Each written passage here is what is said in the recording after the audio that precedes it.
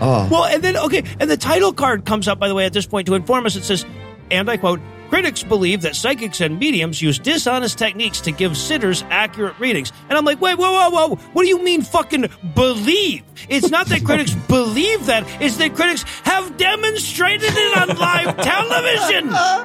Jesus. To which Laura responds, single combat right now. Let's go. Push-up contest. Whatever the fuck. I don't know. And then we cut. They don't do even a push-up contest. God-awful movies.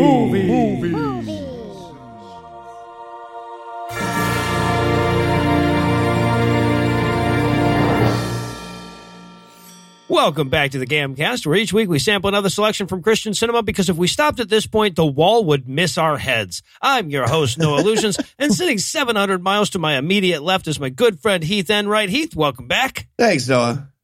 So I'm getting a number 8 in my third eye screen right now. Do you ever use that digit in your life? I have used that number. I used that number today on fucking real. Okay. Nailed it. And sitting 900 miles to my northeast is my bad friend Eli Bosnick. Eli, how are you this fine afternoon, sir?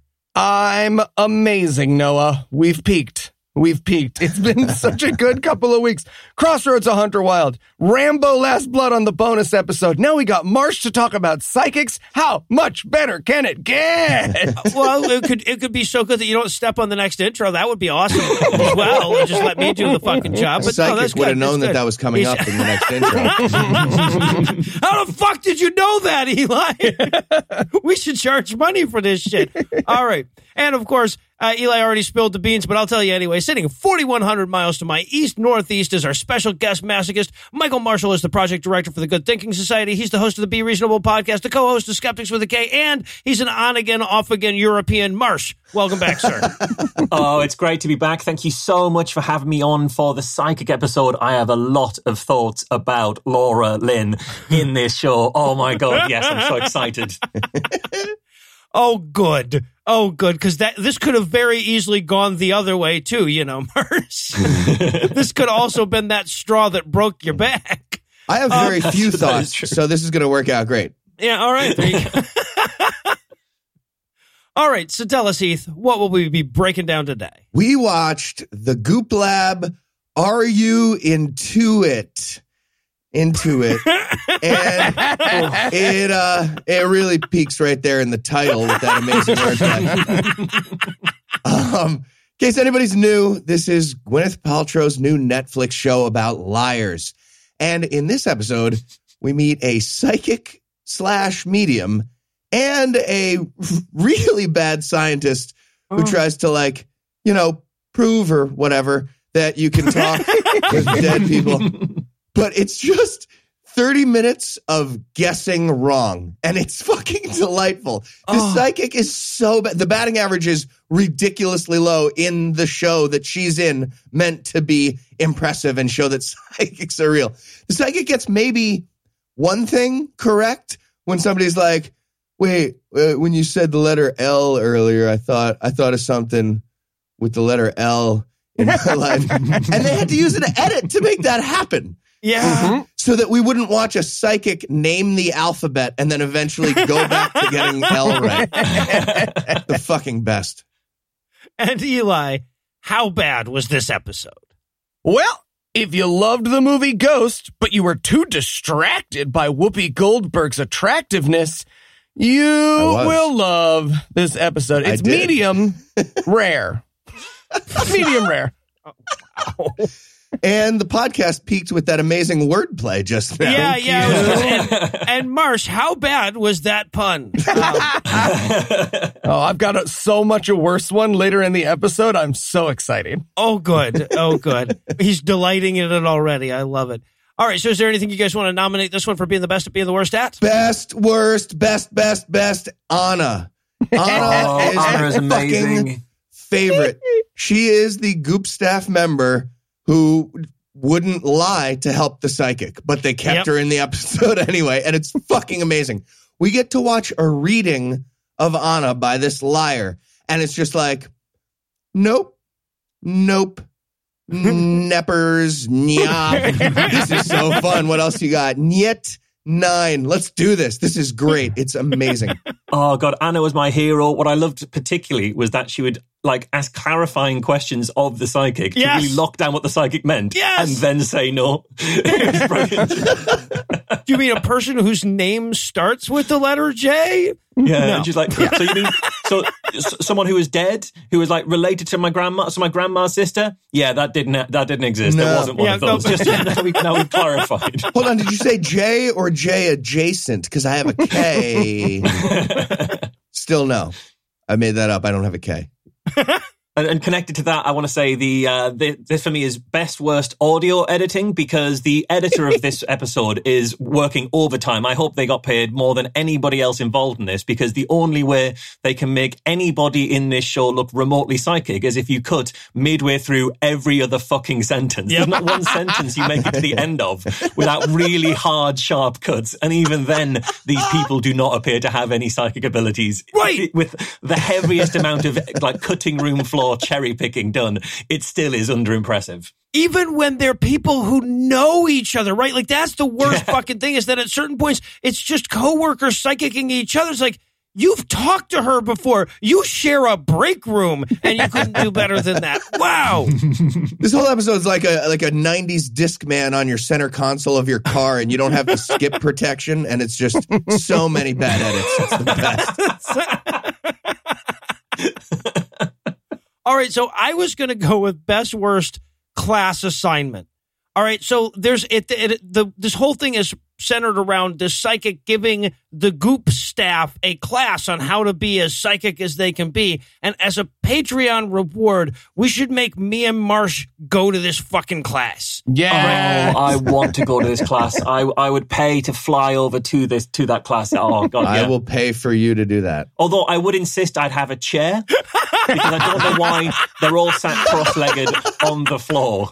Whether psychic powers involve your head being within a close proximity to the ground, maybe that's how it works. Marsh, I don't know.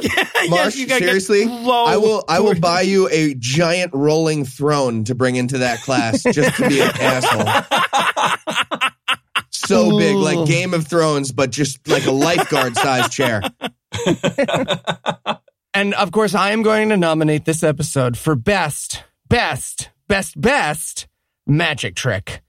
Really? I'm not going to say anything about it now. Okay. But I go to magic conventions. I advise for professional magicians. And this episode contains the best magic trick I have seen in years.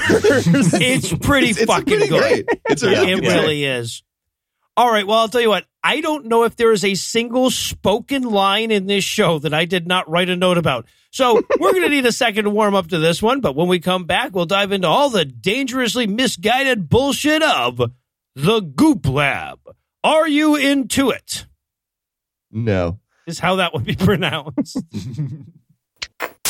All right, everyone. I'm Gwyneth. Welcome to the writers' meeting for Goop Labs. Hey. I did not Goop say you Lab. could speak. Okay.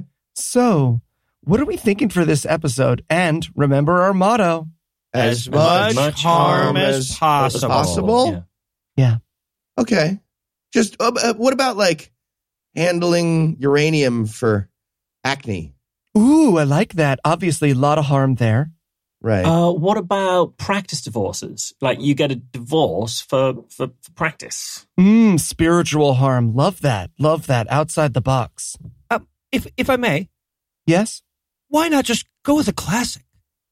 Ooh, the jade egg? Because we're going to get sued again. That's why. No, You really can't. I mean a classic harm. I was thinking mediums. Ooh, love it. Just so much harm there. That's excellent. Yeah. I mean, think about it. Mediums have been debunked time and time again, right? And yet they still bilk some of the most vulnerable people in the world out of their money. Okay, but doesn't everyone know that's bullshit? I'm Gwyneth Paltrow, and I know that's bullshit. No, but that's the best part. No, people with firmly rooted religious beliefs somehow think that Christ is the Lord and Savior, and that an English teacher in Oklahoma City can talk to their grandma. It's really weird. Huh. I love it, but it's going to be hard to top.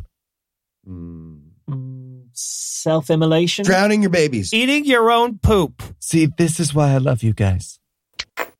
And we're back for the breakdown, and we're going to open up on what I guess is the opening of the show, but is so distinguishable from all the other parts of the show that I only know that because there was a very tempting skip intro option at the bottom. I'm thinking, man, I'll skip the whole fucking show if you make it this easy. That button pops up and it goes away too fast. I ended up watching the intro. It's the same exact intro in every episode, like the one we did before. Well, I didn't watch the first one, so I had to watch it. Starts off with Gwyneth explaining that she realized that at some point in her career that being pretty made her good at thinking too, so she should start this company or something. Well, she says specifically that she realized that her calling is something else besides making out with Matt Damon. And I thought, well, the lesson of all this is that we'd have less bullshit being sold to women if only Matt Damon was better at making out. If he was a really good kisser, she'd be like, oh, this is a totally appropriate use of my time, intellect and capabilities. I should just stick with this. Oh, but God, I wish I was like, we could have been making out with Matt Damon instead of watching this fucking episode. This was so much better. 2 votes. Jesus. All right. So, and then we got this amazing line. I can't believe she says this right in the intro of her show, right? She's sitting in her boardroom talking to all of her employees and talking about how it's all about self-optimization, like, optimizing the amount of money that myself has. And then she says, and I quote, how do we milk the shit out of this? Yeah. And to be honest, I thought milking the shit out of it was going to be saved for the Clonics episode. I'm surprised they used it in the introduction. I thought that was, and there's an entire half an hour in there. Yeah, I was expecting that in the boob massage episode. Also, she's like trying to pretend she's like a skeptic here, and that bothered me because she's saying like, we all have just the one life. I'm a rationalist. Now, buy this psychic vampire repellent that I literally smells like my vagina. No, you don't get to use our stuff. Whether or not that candle smells like your vagina, that's like the truest thing on your site. Fuck off. She's like, she goes like, the advantage we have as a company, and I'm like, ooh, is the fact that if you wrap it in spiritualism, there's nothing that's illegal to say. Is that it? Is that the advantage? Yeah. It is. Well, in fact, there'll be a disclaimer at the end of the scene that basically says that. Yeah, but in the intro, we get a montage of like people having a bunch of needles in their face, a bunch of people eating mushrooms on the job, someone, I think, orgasming mysteriously. Oh, that was me.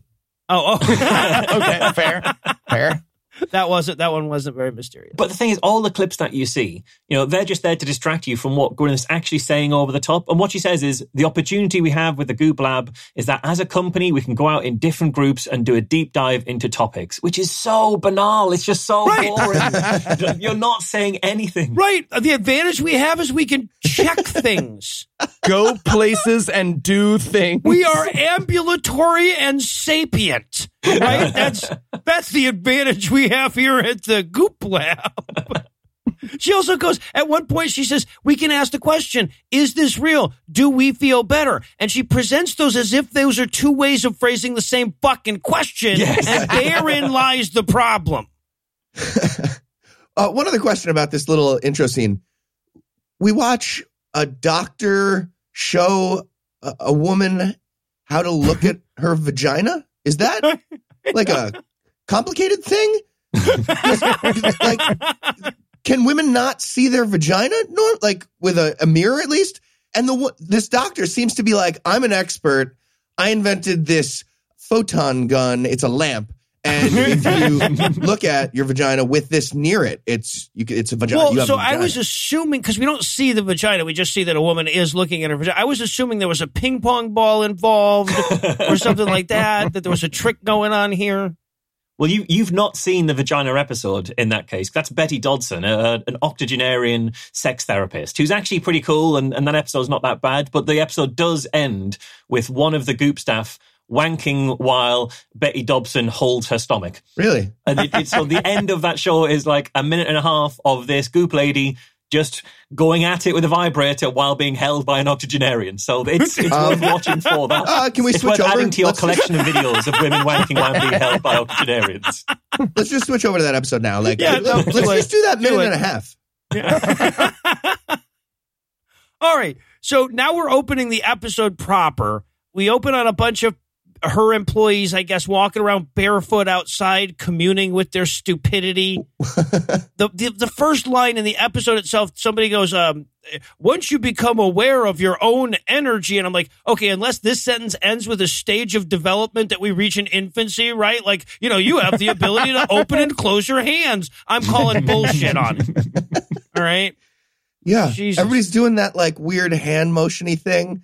And like, as far as I can tell, somebody's saying like, okay, once you learn to hold the invisible pulsating watermelon. That was the end of my thought. Here's your bill. Oh, it's so, like, there's so much nothing being said here. Okay, here's the actual quote. I had to write this one down. Once you become aware of your energy and that everything around us is energy, you can start to do exercises and activities that help open you up energetically. Yeah. And some of those exercises involve poking yourself in the forehead, which is what they're all doing as they're standing in the garden. And then playing what I thought was an imaginary accordion. That's what I thought the hand gesture was. Oh, that makes more sense. You're right. An invisible accordion is sorry. My thing is withdrawn. Pulsating watermelon. What the hell are you thinking? This is No, why that was Marsh silly. That was silly. fucking Stupid. Right? professional. No, Come accordion. on, skeptic here. Occam's razor.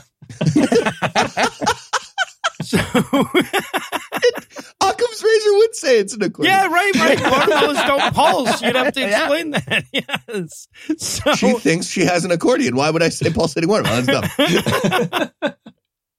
and we're getting, I guess these are clips from later on in the show where we see like the psychicking, and she's saying stuff like, I'm not making this example up. She says, was there something with a car? Amazing. And the response was like, that's fucking crazy. I'm weeping. Oh my God, burn I'm the weeping witch. now. Yeah, I have a car. I have an automobile. I swear was to God. in a car this morning. Holy shit. Yeah, what you didn't see was in the clip before, she named something beginning with an A, then there was something beginning with a B, both those missed. Car was next. She went through the entire alphabet, just noun by noun. And was there a dog? But one time there was a xylophone. It was a terrible day for me. Yeah. And then there's, of course, the lady going like, I can't believe that, they would declare, some people would have the audacity to declare all psychics fraudulent just because every single one who has ever subjected themselves to testing turned out to be one. Oh, but that was one of the amazing, terrible cuts right there. Somebody's just like, all these ideas are being laughed at, being called fraudulent.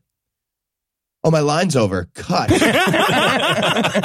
Wow. I thought we would explain that. On the laughing thing, they say ideas are laughed at before they're accepted, which is another way of saying anything you think is ridiculous will one day be true. So, Eli, one day you genuinely will be able to fuck away someone's Lyme disease. We can look forward to that in the future. That day is today. It's just like heliocentrism. Same thing.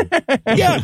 I just love the idea that she apparently honestly believes that every single correct thing was originally laughed at, right? Every incremental advance and says, hey, man, we determined the atomic weight of that new element. Everybody cracks the fuck up. You did not. Circles aren't round, you a priori bitch. What are you talking about? Also, like, don't fucking flatter yourself. This is not a new idea. This is like the single oldest wrong idea. Right? And I'm going to talk a little bit in the show about some of the sort of psychic techniques that I've kind of seen psychics employing, and I'm just going to mention the first one that we see is the psychic saying to everybody there, like, oh, you're psychic, you're intuitive, because we all are, which is something psychics say to people in order to kind of get them on board. If you kind of say to people, oh, you've got magic powers as well, then you're more likely to be flattered into thinking you're special and therefore kind of agree that this magic power exists. And the best deployment of this I ever saw was a psychic in Liverpool, just in a mind-body spirit festival. I have no idea who she was. She was incredible for the ways that she got out of things. And she tried this trick as part of an audience, picked out a lady, said she was talking to this lady's mum, and the psychic says, right, and she's saying to me, love, she's saying, you're psychic, you are. And normally the person in the audience would always go like, oh, yeah, I am. Or if they don't, the psychic would say something like, well, you're not psychic, but you've got the potential to be, or you're very intuitive. Sometimes you know stuff. But this lady in the audience just went, no, I'm not psychic at all. And so the psychic, without missing a beat, said, no, love, she's talking to me. She's saying, I'm psychic. Wait, your mom showed up to tell me how psychic I am. Yeah. That's amazing. She was the greatest psychic I've ever seen for spinning a miss. Because at one point in the reading, she talked about how somebody in the audience she could see that the person on the side, they're showing me a glass fruit bowl on a mantelpiece above a fire, and there's an apple in it. And the person in the audience is like, that makes no sense to me. And any other psychic would just spin some of those details out. It's not a glass fruit bowl, but a ceramic one. It's not in the fireplace, it's on a table. It's not an apple, it's a banana. This psychic didn't do that at all. She doubled down. She went, no, she's definitely showing me a glass fruit bowl on top of a mantelpiece with an apple in it. And actually, she's showing me now that there's a banana balanced on top of the apple. Sometimes even I don't know what they're trying to say. And then she moves on. It was just beautiful. Good for her. Oh, fuck you all that the one's way a double thinker. down. 3 That one's a words. thinker. Okay, first word, 2 syllables. Hold on. I'm getting this. Also, like, can we take just a quick second to talk about the people that work for Goop? I would describe them as everybody ever that I hate at the coffee shop. All of them. Every single one. Yeah. I think if you asked 1 million people to describe what the staff of Goop look like, they'd describe every single one of these people to a 99% accuracy without watching it. Exactly. That's it. If there was no sound or context and you just showed me this photo, I'd be like, oh my God, that looks like the staff at Goop. And who have we got here? We've got the guy wearing a turtleneck. We've got the guy in a denim shirt. We've got the guy in a blue blazer. That's one guy. That is one guy. Also, the psychic cuts in here. She aims for a simile but misses, and she says something. I think this might be an exact quote. She says, "If we take a piece of paper, dead people are just on the other side of it." Fuck! I did a metaphor. It's like they're like that. Yeah. So what? She says literally, if you take a piece of paper, dead people are on the other side. So, like, when you don't take a piece of paper, they're just dead? Or they're ignoring you on the other side of the piece of paper until you take this woman's class? I think she just got really confused about what the obituary section in the newspaper actually is. Hey, look, if I look at the other side, all those people come back to life. Yeah. She's just flipping paper back and forth. Killed your parents. They're back. So, and now I guess that was also part of the intro. I don't like now the show actually starts, right? We're on a couch. We've got Gwyneth and her assistant on one side, and we have our psychic on the other side, along with a PhD. We'll meet them in turn. But the opening question, I love this so goddamn much, is what's the difference between mediums and psychics? Right, and I immediately wrote, ooh, I know this one. Mediums lie about the present, psychics lie about the future. But that's not correct. Apparently, that was not a correct answer. I love that the psychic/medium's answer was, I'm both. Yep. The answer to the question, what's the difference, was I do both, just so you know. I can read your mind. Also, if you take a piece of paper, I'm a necromancer. Now, this is Laura Lynn Jackson. She is a psychic medium, a teacher, and an author. None of those are legally protected terms, so sure, me too, right? I Googled her, by the way. Fun fact, she used to look like Ivanka Trump. Now she looks like if Ivanka Trump settled like a tar drop experiment. So that's a fun thing. Now, Marsh, were you familiar with Laura Lynn's work? No, I'd not heard of her at all, which is weird because later in the show she is described as one of the world's best mediums, but I had never heard of this person in the slightest. She is as good as any other medium in the world. Yep, she is the high for best. All right, so, okay.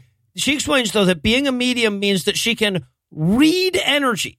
Now, so she's 2 fucking levels removed from meaning. Read some non-specific thing, energy, some non-specific thing, right? So, and did you guys get the sense that I did, that when she's talking, and we keep cutting to Gwyneth Paltrow, Gwyneth is not buying this remotely. Even when she's sort of saying, oh, this is going to be a good one, and oh, this seems really exciting, it looks like she does not believe this in the slightest. She's got a smirk on her face. I think we've hit the bottom of the barrel of what Gwyneth Paltrow is willing to say she believes in the name of Goop. I think we've found the limits of her credulity. Yeah, I still think they're going to make a season 2 and a season 3 of this thing. Oh, yeah, no, because she'll still sit there and make money off of this, but she can't summon the ability to pretend that she believes it. She's not that good an actress. Professional fucking actor. She will smirk, though, so that's, ethical now. Great. Yeah. And the thing is, her colleague Elise, who seems to be like the proper driving force behind all of the episodes in the show when you kind of watch them all, she says that Laura's probed both of our worlds on the other side, implying that Laura's done a reading for both her and Gwyneth Paltrow, which is weird because we never see her do a reading for Gwyneth Paltrow. And if that was a good reading, we absolutely would have seen it, and we don't ever see it. So that just slips by like it never happened. Well, yeah, and Elise too. Yeah, we really never mentioned that one. We see a couple of others. Also, I want to point out Laura Lynn says that she can talk to dead people, which is great because at some point in this fucking episode, I'm probably going to die from the apoplectic rage that she causes, and I can still tell her to go fuck herself then, which is nice. We also meet, so sitting alongside Laura Lynn is Julie, I'm going to go guess, Beischel? Yeah, it's Julie Beischel. Yeah, Beischel. Yeah. Now that is a name I did know. So because she used to be someone who was regularly talked about on Skeptical, a podcast hosted by Alex Tsakiris. I don't know if you guys have ever heard of Skeptical. It was prominent for a while. I think it's still going. Loads of skeptics would be invited on to do an interview. Fairly leading skeptics and sort of parapsychologists, anomalistic psychologists, and skeptics about the paranormal and things like that. And John Ronson was going on there and things. But they all assumed that because the show was called Skeptical, it was a skeptical podcast, and it absolutely was not. And Alex Tsakiris is just a big believer in all of this kind of life after death stuff. And Julie Beischel is basically the go-to example he has for well-conducted science about the paranormal. So it was a bit retro hearing a name and actually meeting Julie Beischel there on this show. Oh, wow. Quick reminder. She was a good example of science? Yeah. She is the example that when I interviewed Alex Tsakiris, he repeatedly brought up the work that Julie Beischel was doing as evidence that we skeptics aren't listening to the real quality science that's being done. Okay, is her first line in this show not, there's a lot of anecdotal evidence that I'm not a fraud? Yes. And then there's a long pause while even Gwyneth Paltrow is like, oh, do you think that's good? Do you know what anecdotal is? Well, this is the thing. So Julie, it has got a PhD. I can't remember what field her PhD is. It's not in the same. Not in the. It's same area. Pharmacology. Yes, pharmacology and toxology. Yes. Yep, important background. With a minor in microbiology and immunology from the University of Arizona. So she's ready for psychic shit for sure. Just quick reminder: Phoenix PhD is a product that you can buy, they sell you that. If you pay for it long enough, you get one of those. I feel like it stands for Phoenix Doctor. That's University of Phoenix. She said Arizona. It's misleading. I feel like it's Phoenix. But her best line, though, is after she says that bullshit line that Heath mentioned, she says, and I quote, there's tens, if not hundreds, if not thousands, This is my favorite. if not millions of people in the U.S. that have had at least, who have had these experiences. At least she's narrowed it down to 5 orders of magnitude for us, and then put an at least after that. Quite a range. I mean, there are 0 tens and 0 hundreds, 0 thousands, 0 millions of Americans. That's technically true. And the sad thing about Julie is she explains how she got into this. And it was her mum died. She went to a medium. She got convinced that it was true. And then she went to her colleagues who were all sort of fellow scientists saying, hey, this is amazing. And they went, no, you were just tricked. You were duped. And she said to them, I didn't get tricked. I'm a good scientist. And I was there. And that's how she got into this whole thing is I'm a scientist. Therefore, I am too smart and educated to be fooled by a very well conducted, very well studied set of psychological tricks that works on lots of people, especially if you don't know that they're tricks. And especially if you think you're too smart to get fooled. Yeah, absolutely. Yeah. And if you've got a massive emotional bias towards believing it because your mum just died. Come on, Julie. Yeah. Yeah. But yes, so she cites potentially millions of experiences at least, and, doesn't seem to be convinced that, the fact that not a single one of them has been satisfactorily documented would maybe be a problem with her assertion here. But she's the expert. She's going to be their fucking scientific expert throughout the episode. Yeah, even though she just introduced that there's a lot of anecdotal evidence seems to be what she's going on. And I kind of wrote my notes, we get to bring anecdotal evidence, because I've got a lot of anecdotal readings I've seen about how well mediumship helps with grief. I've seen the psychic Joel Power saying to a lady in the audience who talked about her son's suicide, and she said her son jumped out of a window, I think it was, and Joel paused for a while and said, he's telling me he didn't jump, he's telling me he was pushed. Oh, God. There is that kind of anecdotal evidence about helping people deal with grief. Oh, cool. Are you counting that, Julie? Christ. Jesus. Marcia's heard tens, if not quadrillions of anecdotes. And who pushed her? Hillary Clinton. Yeah, that's not even the worst one. I won't go through the worst stories, because this is ostensibly a comedy show, but there is some grim stuff out there. Wow. All right. So now we're going to see Laura Lynn, the psychic, in action. She's going to do a rating for Caitlin, who is Goop's food editor and undoubtedly the best one, right? Like, they did 12 of these. This was the best one that she got. So this is the one that we're seeing, right? Yes. Yeah. We also get the little preface screen here where it's like, our producers didn't tell her anything, and their card was a totally free choice. This is perhaps the most delicious part of the episode because, one, it's not true, and two, you're just allowed to lie about that stuff. Like, I'm not going to name any names, but I have a friend who's a fairly well-known magician who constantly does that, and it's just a lie. Exactly. We have never met before, have we? No. Yeah, there we go. I promise not to palm cards. I'm palming her card. Exactly. Well, and then, okay, so keep in mind, consider what we're going into, right? So, first of all, this is one of 12, right? She psychic reading all the various members of the staff. This is the best one. Mm-hmm. Everyone she did a reading for was pre-screened for both credulity and stupidity. They work for Goop. And yet, despite that, what we get is shit like Laura going, I'm sensing that you have or have had a mother. Oh my God. Literally like, hey, do you know any females by any chance? Maybe your family has a female somewhere in it. I do. There's like so many. It's like half. It's about half. And just as this is a perfect example of how heavily this has been edited, because we introduce Caitlin. Laura says one line to her. We immediately cut to Caitlin already in tears. Yes! So it's like, wow, you were really affected by that opening greeting, Caitlin. You were really moved by Laura saying hi to you there. Oh. She goes, I'm getting an EL or a sound with an L or an L name. I'm like, wow, look at all that specificity.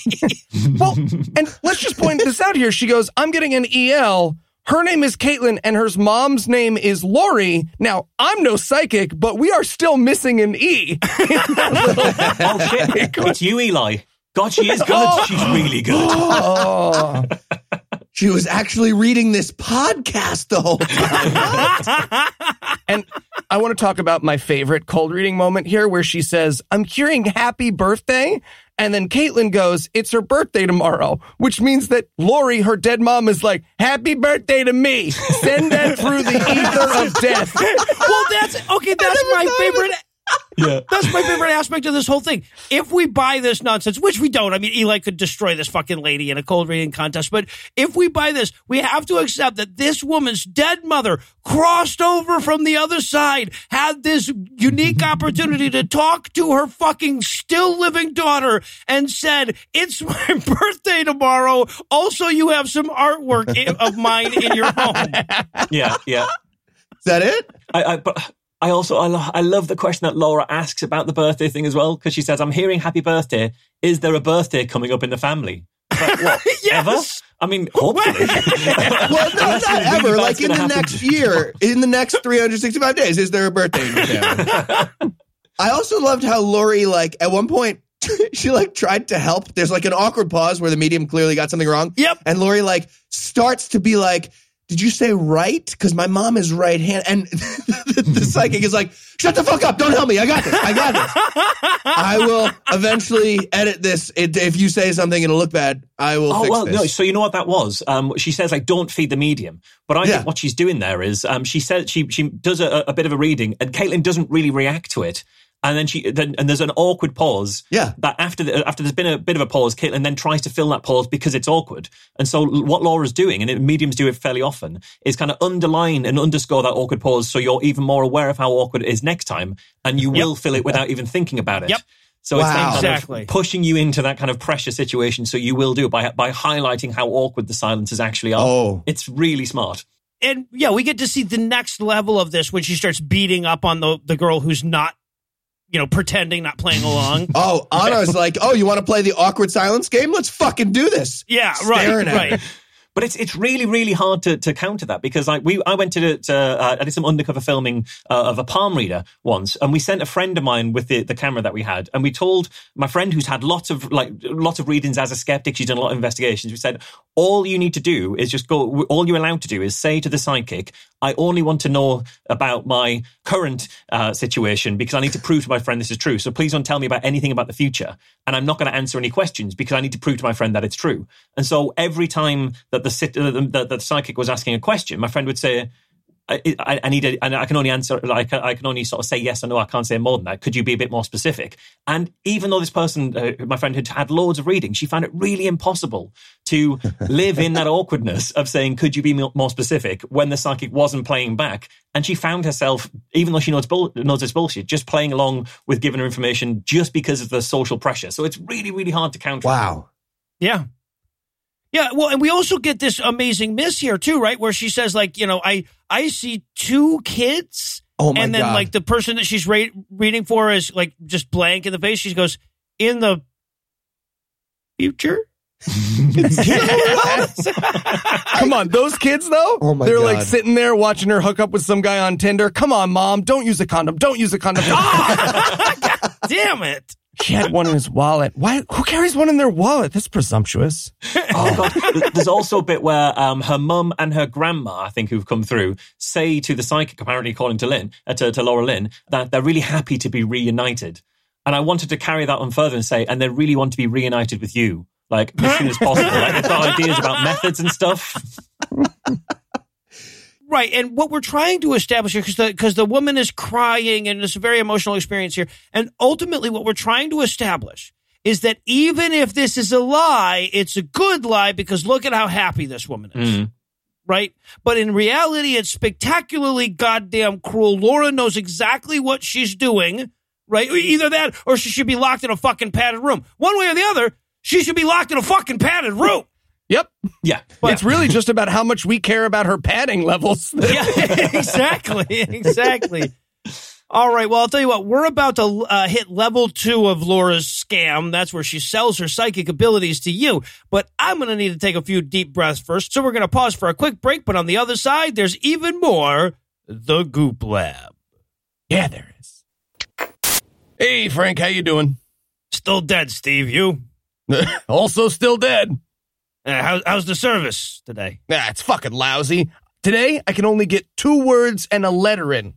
2 words and a letter. Get out of here. I know. Hello, gentlemen. Everything all right? I mean, honestly, Marsh, no. Oh, what seems to be the problem? All right, so my niece is dating this guy who I really don't like, and I'm trying to tell her, but the communication you guys set up here in the afterlife, it's just fucking weird. Weird? How's it weird? I mean, if you want us to communicate with our loved ones... Which we very much do, yeah. Right. Why not just let us talk to them directly? Or, through people who aren't constantly being proven to be frauds. Or that. This is typical. You all think it's just easy, don't you, right? I'd like to see you guys, right, design a system by which the dead can talk to the living that doesn't exactly resemble a bad magic trick and rely on the morally repugnant. I mean, how about like a death telephone? Oh, shit, yeah, that's better, isn't it? Very much so, yeah. Yeah.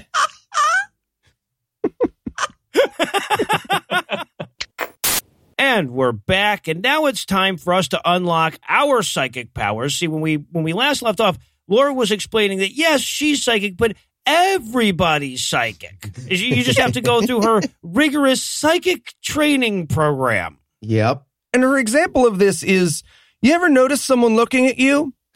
That's psychic. Yeah, and it's like, these people work for Goop. They're very used to people looking at them. They just stare. She actually says she's got a class of people out on their like Goop lawn or wherever.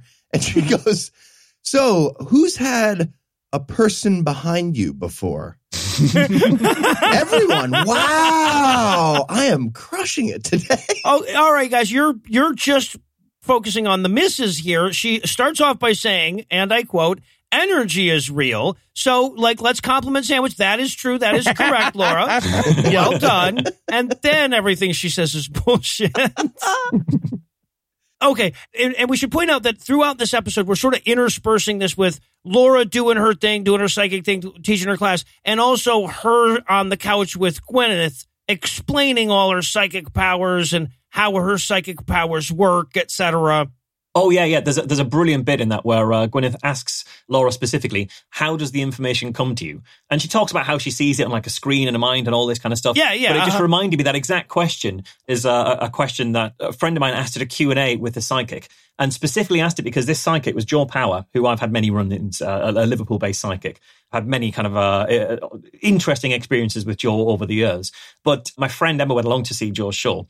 And the first half of the show is him doing all of his readings. But for the first time, in all the times we'd seen Joe, he seemed to be using tarot cards, which he'd never seemed to do before, which was a bit strange. But we couldn't, like, Emma couldn't see that they were tarot cards because Joe's up on a stage and the table that he's got the cards apparently on is so high that from the audience, you can't see what's on top of the table.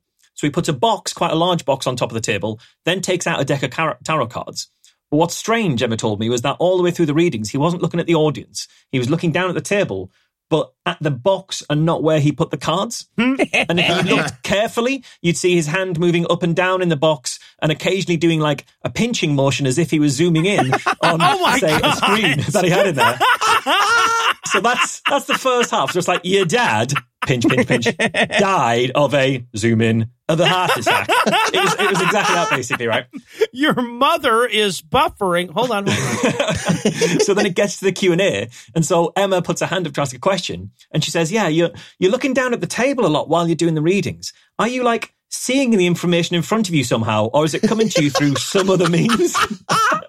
And the microphone gets hurriedly whipped away from her and move on to the next question. Ow, who tackled me? That was violent. That's okay. Amazing. All right, so we're gonna meet a bunch of the different Goop folks along the way here as they're gonna test out their various psychic abilities. Yeah, we meet the head of their IT here, which means that what they do is they must just grab someone from IT for each episode and make them participate in the show. Yes. And I want to be in that meeting so badly. You wanted to see me, Mrs. Paltrow? Hey, Dave, come on in. I have some fantastic news for you. You stop putting claims on the internet that I have to delete at 4 a.m. when I get a frantic call from hippie Andrew Torres? No, better. I want you, our IT guy, to be on the Goop show. No, thank you. Now, before you say no, you cannot say no. I can't. No, you can't. Okay. Could I at least maybe be on the drugs episode? I like drugs. I could probably think of some nice and also true things that I could say about drugs. No, I'm afraid you can't be on the drugs episode. But since you love plants, Drugs. how about the episode we're calling Flower Power? What's it about? It's about the healing powers of shoving flowers up your butt. Okay, I really don't want to do that. I mean, don't like a lot of people watch this thing? Oh, millions and millions. Yeah, right. See that? Like, I cannot emphasize how much this is not my job. I know. Anyways, see you tomorrow at 5 a.m. when we start shooting. 5 a.m.? Yeah, TV is hell, but it's early hell. It has to go like that. What I like is like Laura's getting them to like play around, and she says that you all have to like direct energy. And I really wanted one of them to like actually throw a fireball at one point. Just like, wow, you're really good at this. And then we also meet the assistant editor of Goop as well. it's a name that I Googled to try and find a pronunciation of this. I've not seen anybody in the world with this name, but I think it's like Misery or Misery, something like that. Sure. And I think she is the assistant editor of Goop. And I heard she's really loyal to the employer because I think Misery loves the company. Phenomenal. See, she says that she doesn't believe in psychic powers, but she is interested in them. And I said she was psi-curious. That's my worst pun, in case you all were wondering. There's a great bit where Laura has them all sort of stand in a group and she says, strike whatever pose you're compelled to beam love to the person in the center of a circle. He picks them out, stand them in the center of a circle. And I really wanted Eli in that group. So I could just imagine the medium, strike whatever pose you're compelled to beam love to the person in the center of the circle. No, not like that, Eli. Put your pants back on. I promise you that's not love and that does not count as beaming it. All right, well, agree to disagree. Well, I love it. So she's like, everybody beam energy towards the person in the center. And apparently beaming energy is one of those things that you don't have to be told how to do. You're just automatically as good or as bad at it as everyone else, right? Yeah. And then the person at the center, Laura says the person at the center is just going to be the receiver. And yeah, I've seen those videos online as well. Yeah, right. Well, energy bukkake, yeah. All right, so in our first bukkake recipient is going to be the skeptic in the crowd. This is where we meet Anna, right? And Anna's like, yeah, I don't really buy into all of this psychic stuff. And the psychic's like, oh, that's all right. I'm going to spend the entire rest of this episode bullying you, right? No worries. So they step her into the middle and then everybody beams energy. And then we cut to Laura and she's like, well, did you feel the receiving energy? And we cut back to the middle, and it's a different fucking person in the middle. We skipped Anna's answer to that question. How good would it be, though, if she looked down and she was like, I'm blonde!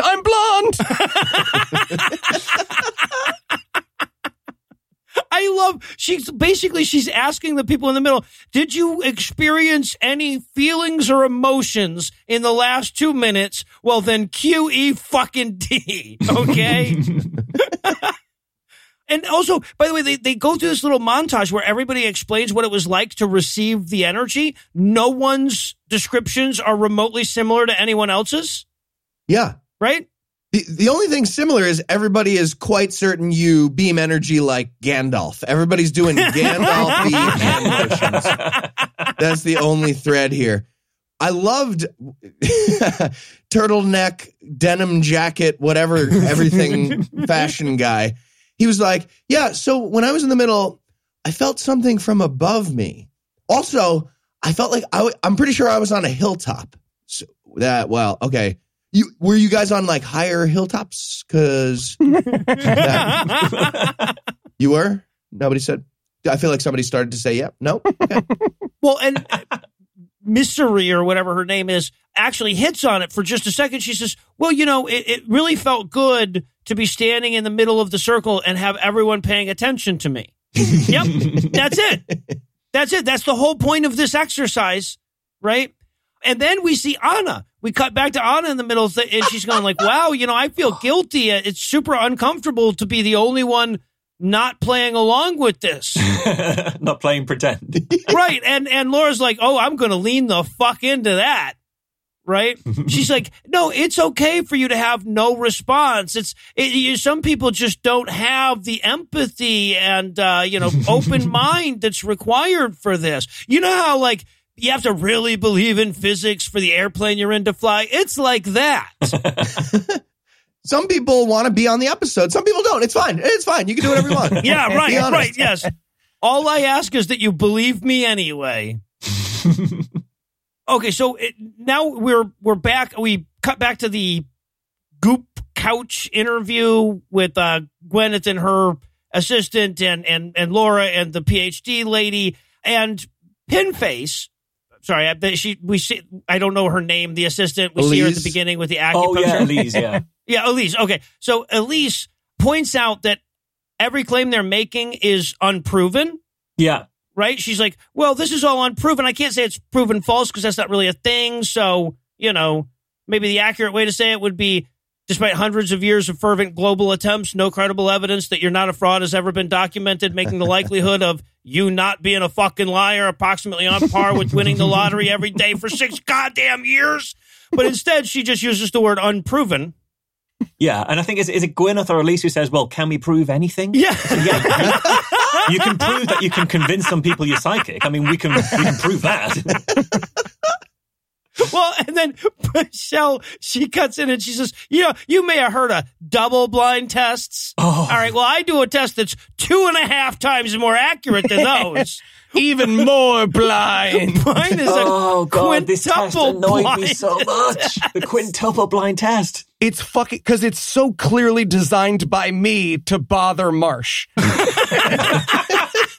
I'm fucking skeptic. I'll show you. I gave a baby at the hospital measles. Now it's an extra good blind test to show you. So this quintuple blind test, she says, like, the medium doesn't know anything about the person other than their name, and the tester doesn't know anything other than their name. And then we do that twice, and we give 2 people a set of results, and they see which one's theirs.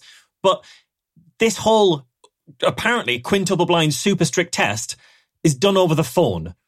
It's an audio-only system, and it's a system with only 2 readings done over the phone where you can't see what the other person's doing. And then I thought about it more, and I said, well, this is even stupider, because if you get 2 names, you've got a lot to work with 2 names. Right. If you give me the name Eli and the name Anna, I think I could give you a reading that Eli would recognize as being his if the Anna one wasn't his. You get a lot of information in there. Yes, your balls will itch, for example. Right. So, this is the test that she's created, and this is why I have no belief whatsoever that fucking Julie Bichelle, PhD, isn't also in on the fucking scam, because this is her fucking test, right? It's something that's got a better than 50-50 shot of a false positive. Yeah. Plus, it has a non-quantifiable measure for passing. Right? Because the way they determine it is when they hand you 2 fucking psychic readings and say, which of these 2 is yours? Yes, yeah. That's it. Not 10, right? Yeah, that's exactly it. Because it is the right way to do it is to give people readings to say identify yours, but you don't do it with just 2. Right. So when I've done these tests in the past, we have 5 sitters, and we don't do it over the phone because we want to see what the psychic's doing and make sure they're not cheating in any way. And so we had like the sitter in a room behind a screen. They couldn't say anything, and then the psychic would come in, and to pass the test, I think you either needed 5 out of 5 or even 4 out of 5, all able to identify themselves. That's how you actually control it. And like, in terms of actual controls beyond that, you say to all of the sitters, well, we need to pick sitters who are roughly the same demographics, so you can't just rely on doing a demographic spread in your readings and hope that you get it right. But we also said to the readers, to the sitters rather, don't wear any perfume. Because if you're on the other side of the screen and you're the only one who's got quite a strong scent on, then a psychic who wanted to cheat could say, well, they've got expensive perfume. So I could say they care a lot about their appearance. They think it's really important to take time to present themselves well. And that would be just enough to tip it over the edge. Right. But we'd redact out any references to background noises, because if a police siren went past you in one of the readings, you might allude to that in some way in the reading in a way that can be highlighted. But you can do all that because you're in person, you're not over the fucking phone. Oh, it was ridiculous. I love also that you apparently went from double to quintuple and ruined her quintuple blind thing. Well, and that's the thing is, right, like, so what she did is she took an existing test protocol and dumbed it down to make it easier for the psychics to pass. Yeah. Right? Yeah. She didn't make this shit up. She literally took something psychics were doing and created a higher percentage of false positives. There is no goddamn way you did that by accident. No, I think she did. I genuinely think she does it by accident. I think she is a genuine believer. And I think it's that phenomena where you do a test of something you really believe in and the test says it doesn't work. So you find a different test and you eventually find a test that says it does work. And you go, there we go, we found the right test. I honestly think she probably believes it. But it's that ideological blindness. Yeah, I guess at a certain point, there's not that much difference between the 2 claims we're making. I'm getting, yeah, exactly. I'm getting a letter P hacking. Some letter. Although, to Noah's point, she does spend time answering a question none of us asked, which is, so the reason why we don't release the data is because it is private. It's private science. Yes, it would be like releasing so your medical data. No, we cannot release the transcripts, but they are perfect. I assure you the transcripts are perfect. They're under audit by the IRS, but right after that, we'll get you that. And Gwyneth goes like, okay, now there are some psychics out there that are, I'm not going to say fraudulent, because then how the fuck would I sleep at night? But let's just say not as good at it as you, right? we can admit that some people aren't really good at it. Hard cut. Yeah. And look, it's worth pointing out, because the big argument that you see from believers in this, not practitioners in this, is like, oh, they're just crazy or they just believe it or something like that. But shut eyes, which is the con term for people who think that they're real, don't charge money. If you set up a credit card processing center for your psychic abilities, you are aware you aren't really psychic. Yeah. And they also, as you say, they take tests. The only tests I've ever ran were people that I think genuinely did believe it and were confused when they didn't pass the test, which is great because Julie Beischel has explained what she thinks is a quintuple blind, super strict, amazing protocol. And then Laura Lynn Jackson says, well, I'll do any research you want. And then we cut to her not doing Julie Beischel's controlled methodology, doing a test that we know is heavily biased and completely useless. Brilliant. Oh. Well, and then, and the title card comes up, by the way, at this point to inform us. It says, and I quote, critics believe that psychics and mediums use dishonest techniques to give sitters accurate readings. And I'm like, wait, whoa. What do you mean fucking believe? It's not that critics believe that. It's that critics have demonstrated it on live television. Jesus. To which Laura responds, single combat right now. Let's go. Push-up contest. Whatever the fuck. I don't know. And then we cut. They don't do even a push-up contest. Yeah, right. She's fucking, the PhD chick is like, we can show that this is accurate. We're not going to, but we can. The important thing is that theoretically we could show you. I'm not, because you're being mean now. Now I don't want to show you that, but we could. Why would Goop introduce cold and hot reading? That would be like me walking in and being like, hey, how's it going? I'm going to do some card magic for you. By the way, marked decks exist. All right, so let's just take a card. I'm going to stare very hard at the back of it. Don't worry about why. I'm going to do a quintuple heatless reading for you now.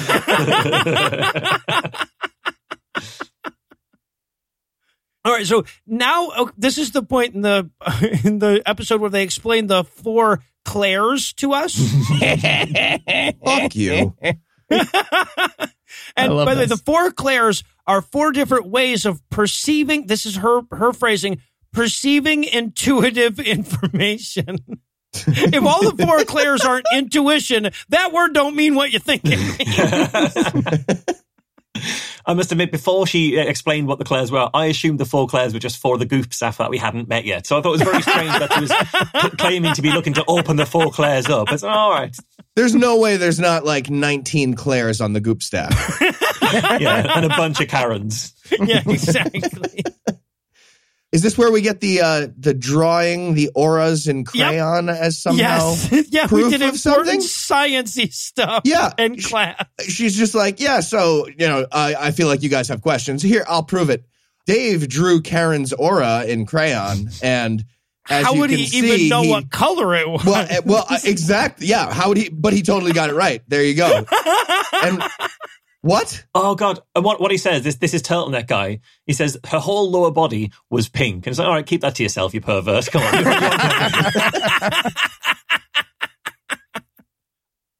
Oh, and then they also have this another great, amazing fucking example that they give of how full of shit they are. They have the bit where everybody's trying in the class is trying to paint what's underneath the tinfoil. I love this so much. I love this so much because the other thing, like she's got like a picture on the canvas. She's covered it in tinfoil. Well, if you want them to be psychic, don't use tinfoil. Tinfoil prevents psychic powers. Read a book.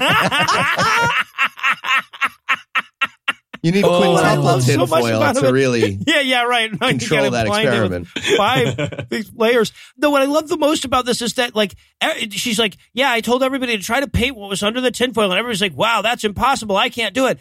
And then they do the unveiling, right? She unveils the tinfoil. It's a bunch of pyramids. And they don't show us what everyone drew. No. They do not know. Now, I want to point out, and this is one that I'm sure Eli knows and probably Marsh knows as well. The picture was 3 pyramids, right? That you go with a simple geometric picture there because if you draw a shoe, it's super fucking obvious that no one else drew shoe. But if you do something like triangle, there are so many possible things someone could draw that you'd be like, oh, I was getting the triangle, right? Yeah, and it was pyramids with a sunset in the background as well. So if anybody drew the sun, that also counted. Yeah, exactly. And a tree in the foreground. So it was literally the most common psych forces. I expected like a car and a cow and a dog and then a flower that's a rose. The number 7 and the ace of spades. There's just the letter F. I don't know how many people drew things that start with an F. Is that the alphabet and all the numbers? Is that a Ouija board? It's a Ouija board.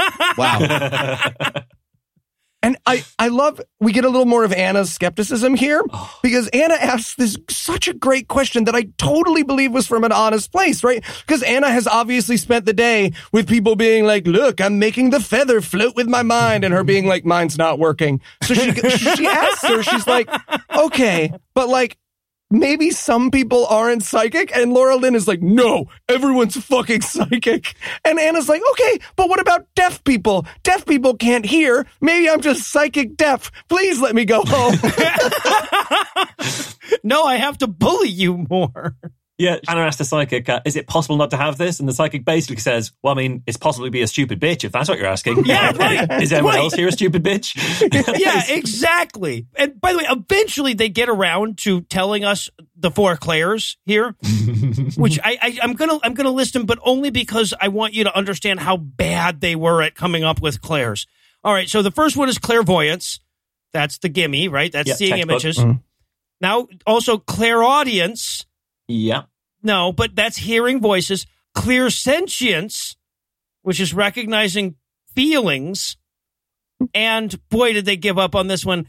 Claircognizance, which is just knowing shit. Just shit you just know.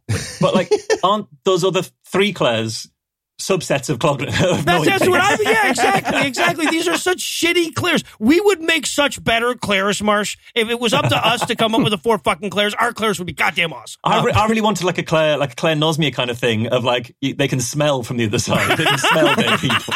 Yeah, and Claire tasting. How do they not just use all they skipped a couple senses? Yeah. Yeah, right. I want Claire proprioception or something. So, yeah, and by the way, she's explaining to them how to be psychic. Now, this is amazing because you come across this advice so often if you read the books on how to do tarot readings or how to do, not the how to do a cold reading, how to do a hot reading magic books, but the bullshit magic with a K books. You come across this advice constantly, which is just fake it over and over again, and sometimes it'll work. Right? Just pretend that you're psychic every time you try to be psychic, and once in a while it'll work. That's the actual advice that they give right here. Yeah. She says you can start off with like a 1, and with time and practice, you can stop being such an Anna and become a 10, like Kelly over here. Yeah. The best magic trick in the world works 1 out of 52 times, right? Yeah, exactly. All right, well, I'll tell you what. I think we all need to send Anna notes of solidarity or something. So we're going to pause for one more quick break. But first, let me give Act 3 the hard sell. Will one of the Goop staff members accidentally prove that just random guessing matches Laura's hit rate? Will Laura use that evidence that she's a fraud as proof that she has magic powers? Why the fuck didn't we join the dark side? Find out the answers to these questions and more when we return for the prestige of the Goop Lab. Could have sold a candle that smells like my dick. They're so better funded than us. So better funded. I work for a charity. Hi, we're the 4 Claires. I'm Claire Lee Chenot, the least fortunately named Claire. I led the Flying Tigers in World War II, back when this could still be a man's name, kinda. And I'm Claire McCaskill, the only Democratic senator from Missouri. Remember me? I was actually kind of kick-ass, no? I'm Claire Danes. You know my name, but where from? Go on. Try to make a mental picture. Can't do it. Homeland. I'm from Homeland. There you go. Now you got me. And of course, I'm the most famous Claire of all. The jewelry place at the mall where your sister got an ear infection because a teenager pierced her ear with a pricing gun. The 4 Claires. Now you're psychic. Or some shit. Let me get a Cinnabon. And we're back for still more of this shit. We're going to open back up on the couch interview where Gwenny, who clearly knows her audience, asks Laura to assure everybody that the paranoid terrors they have about what their children just got into are not psychic premonitions. This was dark. Yeah, this was really dark. Gwyneth is like, what? So what if, for a friend, I'm asking for a friend, what if my friend gets a premonition that my friend's kid is going to die? And Laura's like, oh, shit. That's not in the script. Did any of your kids die? No, then you did it wrong. Well, I love her answer because she's clearly gotten that question before, right? And she says, no. So what I've noticed is that if it comes through with emotion, it's not genuine. It's not a genuine psychic thing. If it makes you afraid, you're just being paranoid. So is it then impossible to intuit shit that would scare you? Right? Yes. Like, what if your kid's going to die then? And hang on, doesn't loads of it come through with emotion? Because, like, all of the people she's doing reading for keep crying and things. Like, there's lots of different emotions. Right. I can't think of an interaction with a dead relative that wouldn't bring up some emotion in me. Just completely placid, like, hey, yeah, nice to hear from you again, Grandma. Yeah, it was rough at the end, wasn't it? Like, I can't imagine having that level of placidity.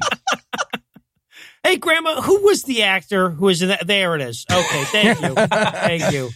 Grandma, just to check, do you have a birthday coming up soon? I can never So, all right, and now we cut back to psychic class, and everybody is, what they're doing now is they're sharing objects that have some personal meaning with one another, and then the other person is trying to, like, psychically intuit what the picture means and all this stuff. We start off again beating up on Anna for not being psychic enough. A little note on psychometry, by the way, which is what this is called in the magic universe. And this is one of my favorite stories from Inside Magic. So there was this super famous mentalist who for years had this very famous psychometry routine that he could do. You could do it anywhere and it required no electronics. And he finally published it a couple of years ago. And his answer was this scene. He was just like, I mean, look at the shit and just make guesses, man. People want you to be right.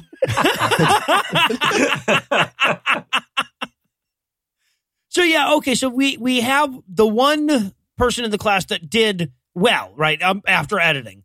And we're really going to drill down on this. So her coworker gave her a picture of a dog, and she's talking about this picture of this dog, right? And she's like, I get an M, and I see a sisterly relationship and loss and all this other stuff, right? Yeah. And I love that. Like, it feels like a sisterly relationship. And I'm like, what? The dog was? Like, wait, was your sister a dog? God, that would be an amazing hit if she managed that. Yeah. And the other thing is, like, it's really clear what she's trying to do because she's looking at this, like, painting of a dog and she's saying, it feels like this was something given to you, but it wasn't meant to be sentimental, but it became sentimental when you lost something. I don't know what it is that you might have lost. And she's clearly trying to edge at the dog's dead. She's very clearly got, I mean, it isn't that the dog's dead, but it's really clear she's gone for dead dog here. Well, she's aiming for dead dog. So here's what I thought. Here was my assumption is that these two work in the same fucking office, right? So what it ultimately comes out down to is that this chick's brother recently died and this picture was something that he gave her sister or something like that. So she, like, come on, like, what are the odds that you wouldn't know that a person, like, in your, 25 people who work at this company, that you wouldn't know that they just recently lost a sibling? She clearly thought it was the sister, not the brother. Yeah. Right? Yeah. When she was talking about a sisterly relationship, she's like, oh, fuck, it was your brother who died. That's very clearly what's happening. So much so that they have to have this whole bit where, like, Dwee, the one she's doing the reading for, the one that gave her the picture of the dog, is like, yeah, we work together, but, like, we've only been in 2 meetings together in the last month.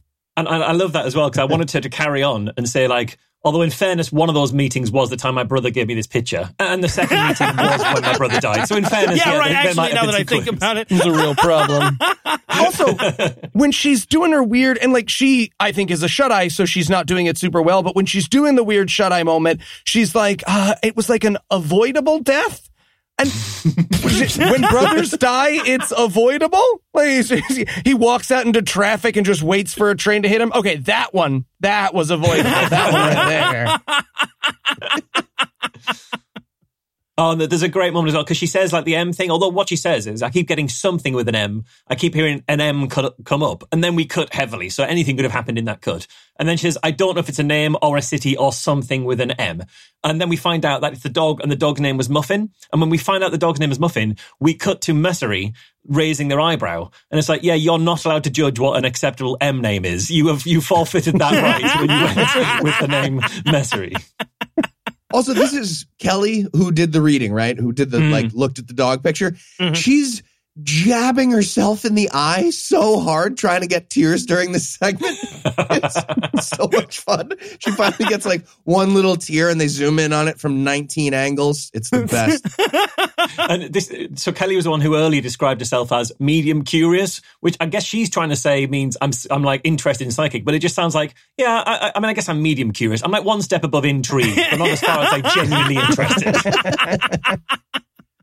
So, yeah, and then we cut back to the couch interview here where Laura, takes umbrage at the fact that people, say that psychics are all frauds because all the ones that have ever been tested turned out to be, and she's also not offering to take any tests or prove it or anything. Right. And again, everything that she says when she's sort of talking about how all this works, the way it's edited, it's so heavily edited, she sounds less real than Carrie Fisher did in the last Star Wars film. It's more of a cut and shut job than that. Maybe that's it. Maybe Laura is actually dead and they've reconstituted this episode from old footage.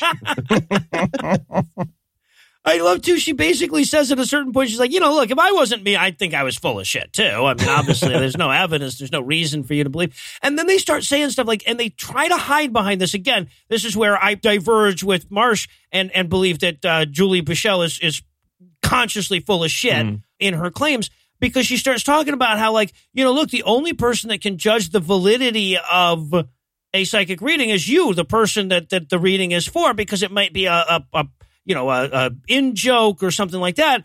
And therefore, there's no way to like objectively measure this. Well, yes, the fuck there is, right? Because you can just have those people like, okay, here are the lists of claims that the psychic made. How many of those are correct? How many of those would be correct? Like all of that, even if for some fucking reason her psychic abilities don't have the ability to like ask the goddamn ghost how they died, right? And verify that or not. Right. Then yes, it could fucking be measured. This is not an insurmountable problem. Oh, I want to set them up with like fantasy psychic and have them do a whole season, and it's just like, oh, we all tied. Everybody, we crunched a lot of stats. We all fucking tied. Crazy. Again, this season, unbelievable. All right, so now it's time for Laura to face off against her arch nemesis, a person with the barest hint of skepticism. And she opens this by being like, oh, I'm really excited to read for you. And let me just say, to Laura's credit, I have said that to the guy who spent the entire time in my magic show shouting out how I did all my tricks. So I really felt for Laura here to be like, oh, this will be fun. Oh, by the way, greatest magic trick ever incoming. Don't want to spoil it. Greatest magic trick ever. That is absolutely true. But for a second here, we see that like, all right, she's about to read Anna, the skeptic. And then we cut back to the couch with Gwyneth and Elise. And Laura's like, yeah, so I read Anna scrimmage, just to be clear. This doesn't count. Well, and you can see her setting this up right away, right? It's like the way that like the fucking stage hypnotist talks about how only really creative people can be hypnotized, or whatever. Laura says, look, I understand why you doubt it. It sounds too good to be true, right? It's like, no, it's the fact that every time it's been tested, it failed. Yeah.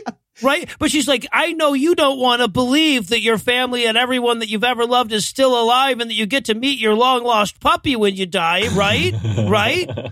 Well, what she's responding to there is Anna being like, yeah, you're like Santa Claus, except you charge like thousands of dollars. and Laura's like, I know, I am too good to be true. I know, it's true. Yeah, right, yeah. Right. Because Laura's point here is just because Santa sounds fake doesn't mean he isn't a full-grown adult with a driver's license. Push-up contest. We're not doing that. All right, so Laura gets into her reading. First strike, she says, this is amazing. are there twins in the family? And when that's a no, she goes, or maybe a Gemini birthday? So her first guess is someone in your family was born between May 21st and June 21st, or there were twins somewhere in your family, and it's a miss. Yeah, and she even, on the Gemini thing, she even expands that because she says, is there a Gemini birthday? Is that June? So she's kind of trying to loop in all of June. Also, the rest of June, yeah. Yeah, so you're taking in like 1/9 of the year, basically, at this point, and still manages to miss. And you're still carving out an exception if there were twins anywhere in the history of your family. I'm a Romulus and Remus, I think I'm related to. Also, I'm getting a month with an E. Did you have, because that was an extra thing? Yeah. But for those keeping score at home, by the way, we've just proven beyond any reasonable doubt that this woman is not psychic, right? Like, that's a pretty big fucking category, and she missed. Or did we? Okay, and then she says, and this is an amazing miss here, she says, were there women in your mom's side of the family who died? Ever? And the answer is still no, right? She's like, well, I don't, my mom, you know, her mom's still alive, and she didn't have any sisters. There was even a moment where she's like, well, maybe your mom's aunt, your grandma's sister. She's like, my grandma didn't have a sister. No, we're immortal Amazons. We all are still alive in your face. The way Anna narrows it down is just brutal, because she's saying, like, I'm getting like someone Laura's saying, like, I'm getting someone from like a generation over, so it's like your grandma's sister. And Anna's like, okay, so you mean like my grandma on my mother's side? Okay, and you mean someone who's passed? Okay, well, no, not that then. Yeah, absolutely not that. Now that we've been very specific, I can tell you it isn't that. And Laura's just going, wow, it's so weird that all these ghosts that you've never met or heard of are showing up in your reading, right? Yes. Your world really wants to mess with you. This is cool. Yeah. At this point, it was a Scouse accent away from an episode of Be Reasonable. Oh, speaking of which, there was the thing about the great aunt reminded me of a story, the last story I told of a psychic that I saw in Liverpool, and it was amazing. The stick for this psychic was that they'd get the person up on stage with them, and they'd have a couch, and they'd have like a little sit down sort of gentle conversation. And so she finds someone in the audience that she's connected with, and this lady stands up and she needs help out of a seat, and then she sort of totters over to the stage with her walking stick, and she needs help up onto the stage, and she totters her way onto the stage, this kind of grey-haired lady who sits down, and the psychic's first line to her is, so why am I getting that on the other side there's a grandmother who's passed? I don't know, because my grandmother's still alive, and she's 127 right now. It's like so awful. An even older lady slowly just shuffles her way onto the stage. Oh, fuck. Okay, your grandmother, a sarcophagus opens, rises out of the... Oh, shit. And is this where she goes hard on just a bunch of guesses in a row and they all don't work? Yes. Where she's just like, okay, you're really kind of, all right, fine, I'm doing new stuff. Donkeys. No. Shrek. Do you like Shrek? Really? No. Mexico country. It's a fucking great movie. No Mexico. Nothing with Mexico. Hats. The color. Listen, bitch, red. I know you own a fucking hat. Are you kidding me? A color. Any color. But even on the trip to Mexico, like they're in like California right now, which is pretty close to Mexico anyway. But also I talked about this on Skeptics with K, one of my podcasts, and a listener pointed out that Anna is spelled A-N-A, which is specifically the Hispanic spelling of the name Anna. So they're pretty close to Mexico, and she's got a Hispanic name. It's equivalent of doing a reading for Eli and saying, so has anyone in your family been to Israel at any point? Israel anywhere in there? Oh, but and of course, no, right? And no matter what she says. But then here comes the save. Here comes the turn. It turns out that this whole time she was actually accidentally reading the plant that was just off camera. And look, magician to magician, That's a fucking great trick. The dramatic structure's fantastic. Yeah. You deal with the skeptic problem. And also, you can hot read the shit out of a camera person, right? Because I'm sure the Goop Labs were like, no, science, don't talk to Anna, no Googling. But I'm sure she was allowed to sit there while she was getting mic'd up and was just like, so, are you excited for your wedding? And fucking Cry McSad Cry was like, oh yeah, my grandpa kept talking about donkeys before he died. And she was just like, I'm going to write this down real quick. I know it's weird, but I'm going to write this down. It's so fucking good, except here's the only problem. It's a great magic trick.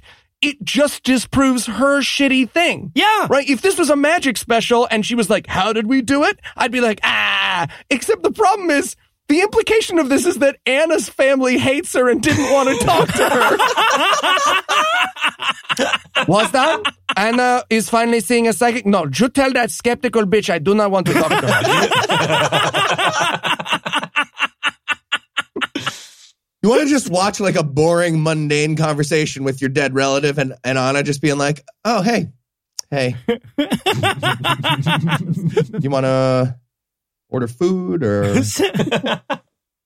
Cool. Your grandmother's telling me that the weather's been crazy lately. The weather, yeah, no, totally. Yeah. So, Do you fly back through dimensions for this? I feel like wait until you have something. If you're gonna just wait until you have like something significant, something impactful. Great. How's hell? all right, so now we cut back to the couch so our bullshit PhD can cap this all off for us. This is where she says that science is only one way of knowing, the correct way, but she doesn't add. But yes, it's only one way. I want to know the other ways of knowing. Well, there's clairvoyance, there's claircognizance, there's a whole range of clairs. There's also double science, quintuple science, octuple science, guessing. Sextuple science, no backsies. Yeah. Yeah, right. Laura goes at this point. She's like, look, I've been accused of horrible things. Hard cut. End of scene. Wait, what? Wait, hold on. Let's go back.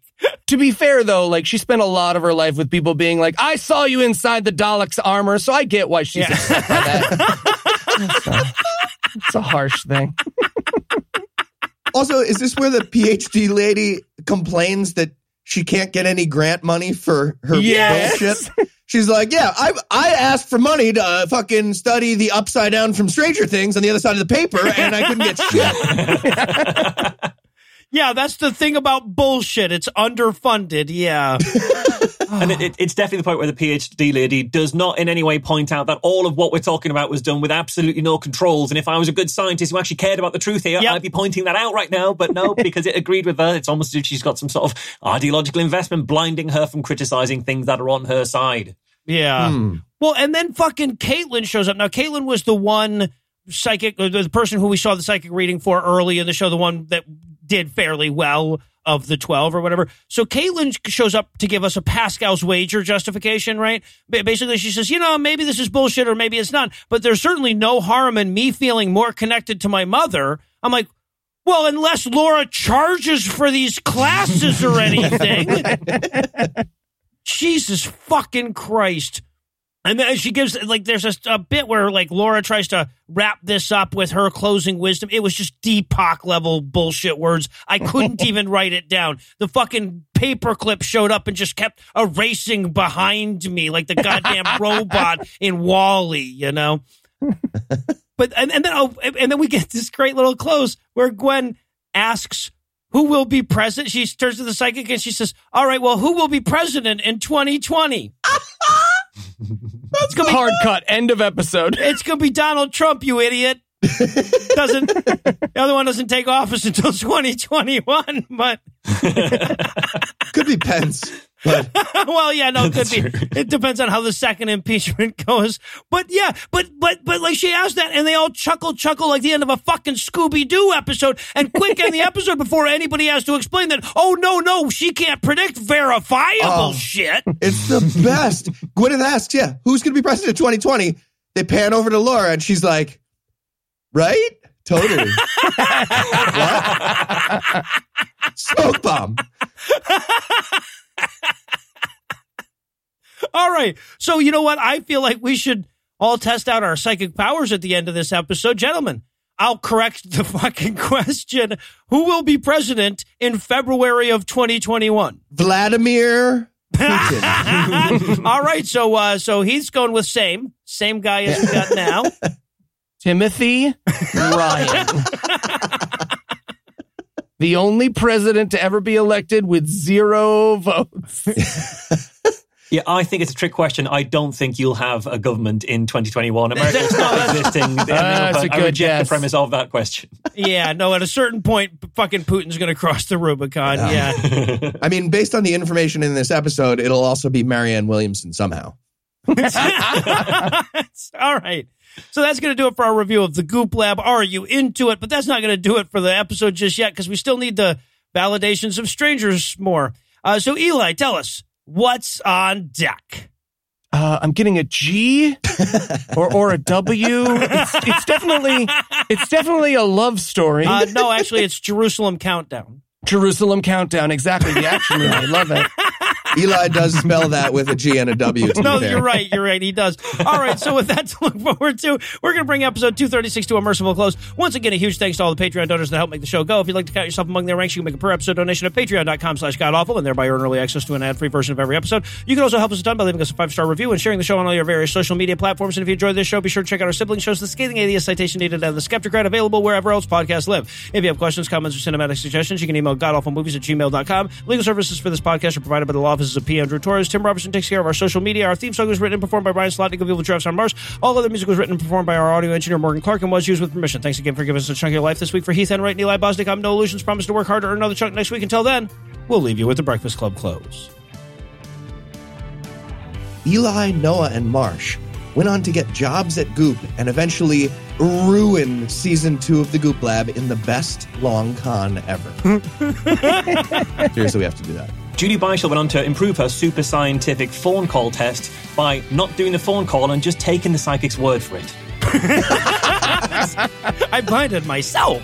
Sextuple blind. Lindsay's grandpa's ghost started fucking his ghost donkey more discreetly after that day. Eli stole Laura's magic trick and pitched it to every single magician he works for, because it's the best revenge he can think of.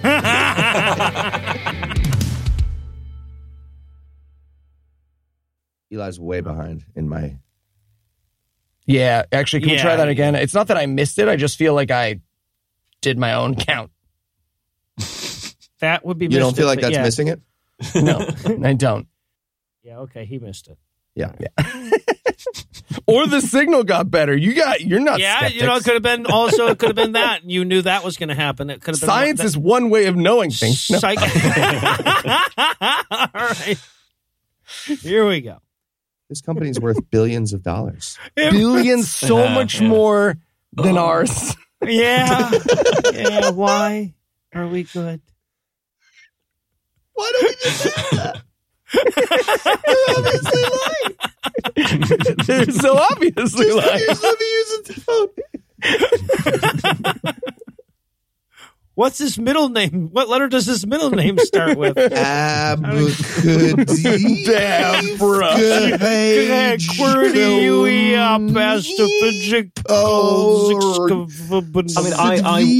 will be peppering this recording with some random things that I've seen psychics actually do. So I'm going to hold on to some of those cards. There's so many of your notes that got me so excited, Marsh, where you're like, oh, I'll share my anecdotal evidence. I'm like, oh, good. The preceding podcast was a production of Puzzle and a Thunderstorm, LLC, copyright 2020, all rights reserved.